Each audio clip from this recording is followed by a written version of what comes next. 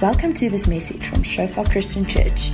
May you experience God's grace as you listen to this word being preached. Morning, everyone. I was at the youth camp yesterday, and it looks like it's lots of fun. I only ran around for like a few minutes, and my body is so sore this morning. But it really was amazing just to see what the Lord has been doing there yesterday. So I'm going to just kick off and pray for us, and we can start straight away. Father God, thank you so much, Lord, just for this morning. Thank you, Lord, that, Lord, we can be sure and have confidence, Lord, in the fact that you are good. Thank you, Lord, that this is your service, Lord, that we are your people, Lord, and thank you, Father God, that no one wants to speak to us more than you do, Lord. And so just pray, Lord, that you will open up our hearts, Lord, to receive the word. Lord, may it not fall on hard ground or shallow ground, Lord, but may it fall on fruitful ground, Lord. May it bear fruit, Lord. And we thank you for that in Jesus' name. Amen. All right. So I have a huge privilege of kicking off our series in Hebrews, the book of Hebrews. So if you haven't read this book, it's my favorite book in the Bible, so I'm very excited for the series. You should be at Hebrews 4 today. If you are not, it's quite quick books. You can really catch up quickly. But the idea is that we read every single day from the 1st of December, we read a chapter of Hebrews. And so by the 26th of December, we should have read through Hebrews twice. And that's sort of the idea of it. And so just to give some background about this series, Hebrews 13:8 says that Jesus Christ is the same yesterday, today, and forever. And so that was sort of the idea around this series, as well as we draw to the end of this year. You know, it's always sort of good as you see where you're at right now and see where we are going next year. It's always good to sort of look back at this year, and this scripture says that no matter whether it's our past, our present, or our future, Jesus is the same. And Jesus is constant through it. And if you read Hebrews, you will see the Hebrews writer does this constantly. He's able to spot the big picture in everything. He takes things of the past, shows that it affects our present and how that plays out into the future. And so it's really, really exciting. So why is the past important? It's because if we are unable to trust God and to have faith in God for our past, it will be very hard and almost impossible to trust God and have faith in God for our present and our future. And so our past becomes extremely important. We have to be able to trust God with our past. And so I want to share with you guys a bit of where's my words? A symbolic meaning of something that the Lord's really been speaking to me about since we moved into a house at the start of this year. For the first time in my life, I owned grass. And so that was amazing. But it was quite a daunting task. And so the more I started researching it, it sort of quickly grew into a bit of an obsession with grass. So like I would slow down as we were driving somewhere, like, ooh, look at that guy's grass. That looks good. I even have like a benchmark, lawn in my street, which I always look at. Like, I wonder how. So through this, the Lord's really been speaking to me through grass, right? If He can speak through a donkey and a bush, I'm sure He can speak to me through grass. And so, so the Lord's really been speaking to me through grass, and I want to show you a picture of a lawn. That's actually my grass. Thank you. But this is not for bragging rights, right? I assume the applause means that looks good. All right? And I think this is the point of why I'm showing you guys this, is because as healthy as that grass looks and as nice as it looks, it is not healthy. And you might ask me why. It's because if you walk on that grass, I know it is spongy. So it's soft, right? And some people would actually compliment that and be like, wow, your grass is so soft. But it's actually unhealthy. And why it is unhealthy is because, if you can just show the second picture, please. There is, from the previous seasons, from winter seasons, as your grass dies through winter, it starts to form a layer of dead grass underneath your healthy grass. And it's called thatching. And so, over time, this becomes a huge risk for your lawn because this dead grass can become moldy. It opens up your healthy grass for insects and diseases and all these things. And so there becomes this massive layer between the soil and your actual grass. And how do you fix this? It's something called sculpting. It's not a pretty process. It's not a nice-looking process. But basically what sculpting means is that at the end of the winter season, just before we expecting the spring rain, you literally cut your grass. So you go layer by layer with your lawnmower until you are almost on ground level, until your lawnmower is at its lowest level. So you almost clear everything that is there. And your grass looks bare and it looks horrible, but it's only for a short while.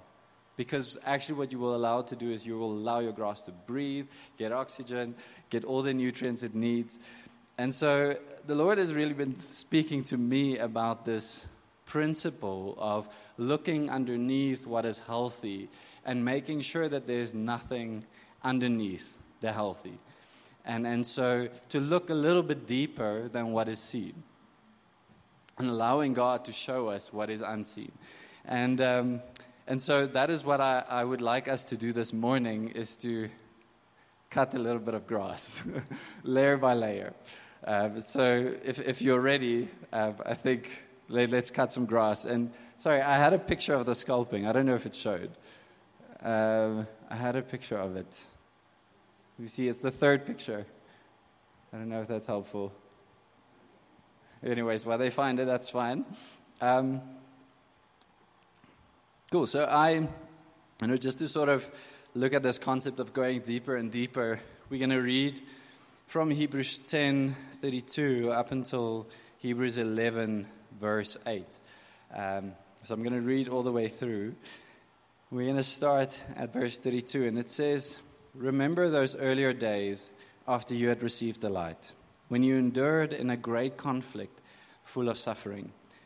Sometimes you were publicly exposed to insult and persecution, and at other times you stood side by side with those who were so treated.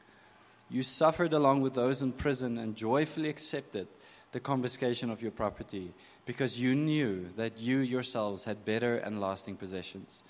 So do not throw away your confidence. It will be richly rewarded. You need to persevere so that when you have done the will of God, you will receive what He has promised. For in just a little while, He who is coming will come and will not delay. But my righteous one will live by faith, and I take no pleasure in the one who shrinks back. But we do not belong to those who shrink back and are destroyed, but to those who have faith and are saved. Now faith is confidence in what we hope for and assurance about what we do not see. This is what the ancients were commended for. By faith we understand that the universe was formed at God's command, so that what is seen was not made out of what was visible. By faith Abel brought God a better offering than Cain did. By faith he was commended as righteous when God spoke well of his offerings. And by faith Abel still speaks, even though he is dead. By faith Enoch was taken from this life, so that he did not experience death. He could not be found because God had taken him. For before he was taken, he was commended as one who pleased God. And without faith it is impossible to please God, because anyone who comes to him must believe that he exists and that he rewards those who earnestly seek him. By faith Noah, when warned about things not yet seen, in holy fear built an ark to save his family. By his faith he condemned the world and became heir of the righteousness that is in keeping with faith. By faith, Abraham, when called to go to a place he would later receive as his inheritance, obeyed and went, even though he did not know where he was going. So quite a bulky piece of scripture, but, you might ask the question that you said that we're going to talk about the past. We're going to be looking backwards in this sermon. So why are we talking about faith? Because faith always feels like we're looking forward. We trust in God for something, that we are trusting God for something we haven't experienced yet. But if we read through Hebrews 10 and 11, what the Hebrews writer is actually doing is he is recalling all of these events that we see happen in the Bible. And what he does is he places the words by faith in front of it. And so what he's actually doing is he is teaching us how to look at our past through the lens of faith. And to see God in the moments which he wasn't as visible in that moment. Like, for example, the story of Abel. If you read Genesis account, we don't see that it was because he had faith that his offer was accepted. But the Hebrew writer looks at that and he sees God in that moment. He says, by faith, his offering was accepted. And so that is what I really want us to do, is to be able to take our past victories through this year, what has happened to us, whether it's suffering, whether it's victories, and allow the Lord to re-show us those events through the lens of faith. And so I'm going to look at 3 points this morning. The first one is going to be faith's alternative. The second one is going to be what is faith? And the third one is going to be faith's consequences. And to start with the first one, it starts with verse 32. It says, remember those earlier days after you had received the light. And so the Hebrew writer starts and he says, remember. The one translation says, recall those earlier days. And so he says, think back. Think back of what has happened to you. And then he starts mentioning all of these events. He mentions that you were publicly exposed to insult and persecution, that you stood side by side with those who suffered. You suffered in prison. You joyfully accepted the confiscation of your property. And so in a way, what he was saying was that, remember the times when you experienced the shame. Remember the times when you experienced suffering, and even suffering along others. Remember the suffering that you had to endure physically, the suffering you had to endure financially. And so he recalls all of these events. And the same for us, as you're sitting there, what can you recall of what you've had to endure? And then he says, he emphasizes a warning in verse 38 and 39. And he says, there's a warning it says, but my righteous one will live by faith, and I take no pleasure in the one who shrinks back. But we do not belong to those who shrink back and are destroyed, but to those who have faith and are saved. And so something that struck me reading this portion of Scripture is that it's almost hard for me to believe that someone that had suffered this much, someone that had gone through this much suffering and pain for the name of Christ, is at risk of shrinking back, is at risk of choosing faith's alternative. And so, so it lays two alternatives before us. You either have faith and you are saved. Well, the one translation says you preserve your soul, or you shrink back and you are destroyed.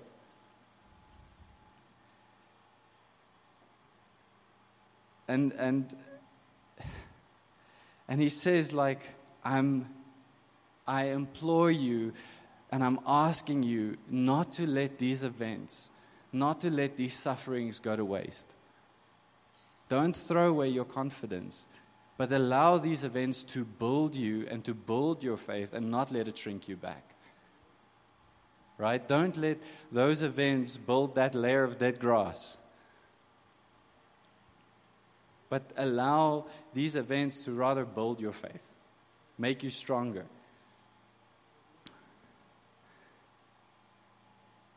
And so the Hebrew writer presents us with faith as the way of how we need to work through our past. It's the only way how we can work through our past and preserve our souls and go forward and not backwards and not shrink back. And then he understands that I just gave these people the answer of faith, and right in Hebrews 11, verse 1, he says, now faith is.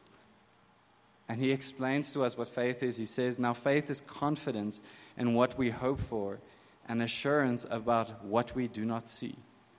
This is what the ancients were commended for, because by faith we understand that the universe was formed at God's command, so that what is seen was not made out of what was visible. And without faith it is impossible to please God, because anyone who comes to him must believe that he exists and that he rewards those who earnestly seek him.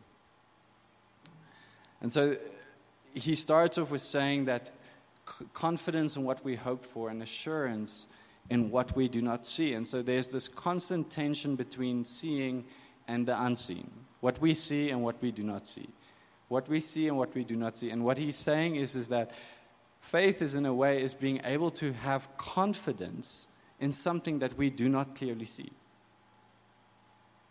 Believing and having full assurance in what we do not see yet.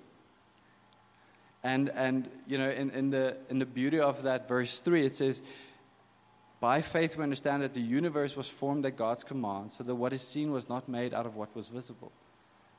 So God, who is unseen, created everything we can see. And only by faith we will understand the unseen. And so the only way for us to understand certain moments, which is so broad and so big, we can only understand by faith.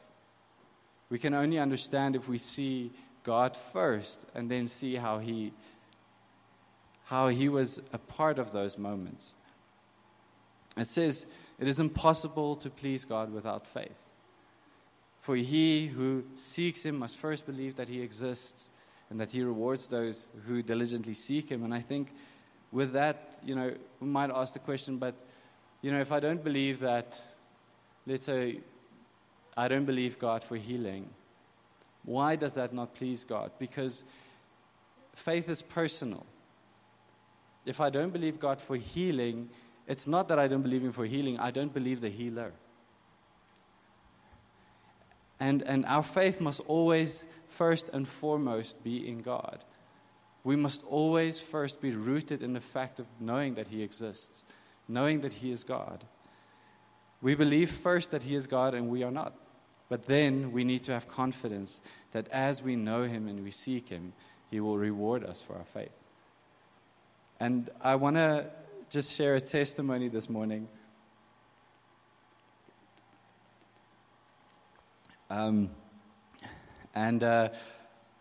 This message is very personal for Catherine and I during this year, because we were really tested by this word. And I'm going to sort of go through it quickly because I think my time is very behind. But we started end of last year, starting of December, end of November. Catherine, we actually fell pregnant. And, you know, we came into 2022 super excited for what God had planned for us, you know. And we went through all the checkups, and it was towards the end of January, and we had a 12-week checkup. And I remember we went in and we sat down, and as the lady, you know, put the little thing on her tummy, we instantly saw there was no heartbeat. And so this was one of our first moments which we sort of encountered of having faith. Because in that moment, we didn't expect it. We didn't see it coming. But we saw that there was no heartbeat, and the gynae walked out, and she was like, I'm going to give you guys a minute just to process this. And we drove away, and, I don't even know what song was playing, but we were crying. And I remember us praying, and I said, as we were praying, these words just came up, and we just said, Lord, thank you for the privilege of being able to carry life for 12 weeks. And looking back now, that was not us. The ability to look past the hurt and the disappointment was not us. That was the Holy Spirit. Being able to enable us to say by faith. And then, so here our faith journey started, and we were like, Lord, okay, we're going to trust you to fall pregnant again. And it was a month, and we fell pregnant again. And we were a little bit guarded, but we were like, Lord, we trust you. We know this is going to work out. And so the 12-week checkup came for the second baby, and I remember we had a lunch before this checkup, and we were scared. We were very scared. And we had a lot of doubts, and we had to sort of just stir one another up and almost in a beautiful way rebuke our unbelief, because we were like, we can't walk in there believing that something is wrong or even thinking that something is wrong. We have to believe that God has the best in store for us. And went in, and so first thing we saw, okay, there's a heartbeat. Thank you, Lord.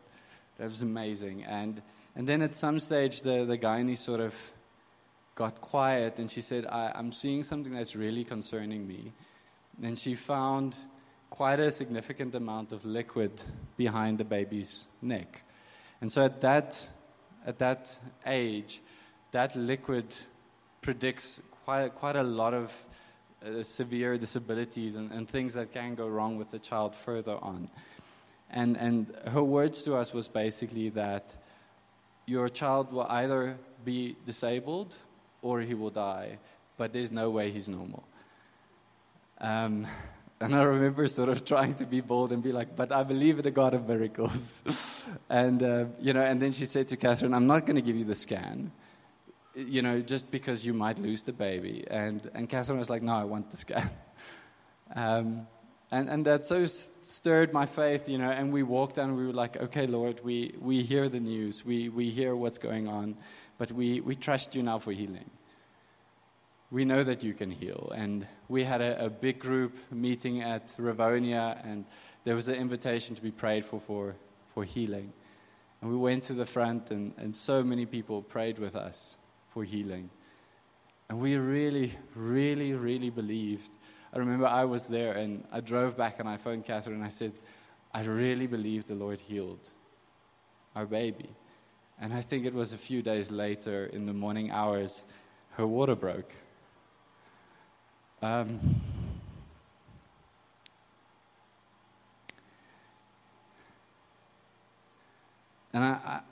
for those of you who don't know what that means, that pretty much means the baby is coming whether you like it or not. And at 15 weeks, there's no chance of the baby surviving. And, and it was a rush. We went in the morning at 7 o'clock, and it was the next morning, 1 o'clock, Catherine gave birth. And I remember, the build-up to that moment. We were holding this little baby, and something that struck us was not the fact that we had lost a baby. We were sort of blown away by the perfection of God's creation. We looked at that little body, and it was like perfect 5 fingers, little fingernails at 15 weeks. And we were blown away by who God is. And even through these moments, we knew that God was good. And so I had lost both of my parents. Catherine had lost a parent. So we had been exposed to loss before, and we had exposed to mourning and working through the past. But from this moment onwards, things were a little bit different for us, and for me specifically. I sort of brushed it underneath the carpet and said, like, no, Lord, I've dealt with it, because I can say you're still good, like, we're good to go. And things just didn't normalize. Like, my time with the Lord started being affected. I did not have the desire to speak to Him like I used to, or even be in His Word like I wanted to. And there was a pastor's conference which I attended, and there was an invitation to be prayed for, and went to the front, and the guy was like, "What am I praying for?" I was like, "I don't even know. I just know something is wrong. I don't know what's wrong. I can't put my finger on it, but something's not okay." And we were praying, and I was getting so frustrated because I was like, "Lord, I am not hearing you." At this point, I'm doubting whether I'm saved or not, like, honestly. And the Lord then spoke to me, and He said to me, "Louis, I hold one thing against you, and that is unbelief." And I was shocked, and I said to the Lord, "How? How can you say I did not have faith?" And the Lord asked me, "Do you trust me for healing?" And I said, "No, I don't."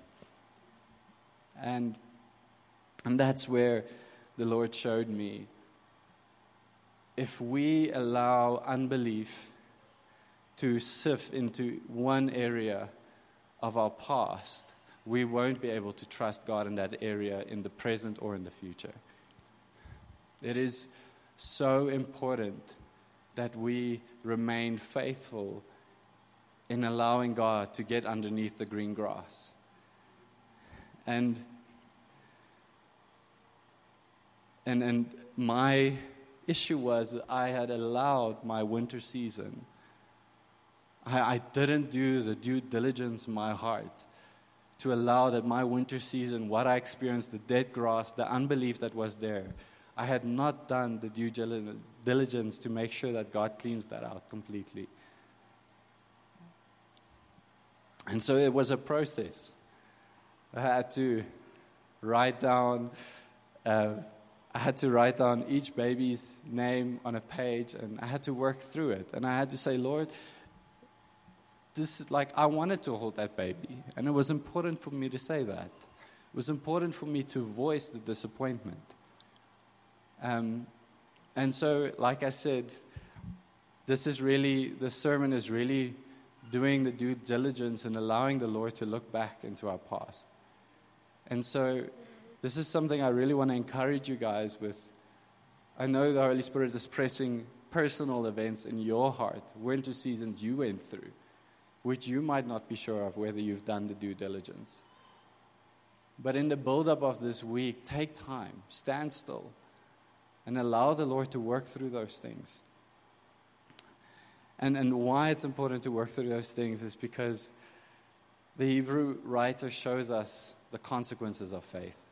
And this is just where I'm going to end. He says, we see that phrase, by faith, by faith, by faith, by faith, by faith. And basically just what that means is that if we translate it, it says out of faith or out of trust or out of confidence, we view our past. Thanks for listening to this message from Shofar Joburg. May the grace you receive produce God's greatest glory and your greatest good. For more information and sermons, please visit our website at www.shofar.joburg.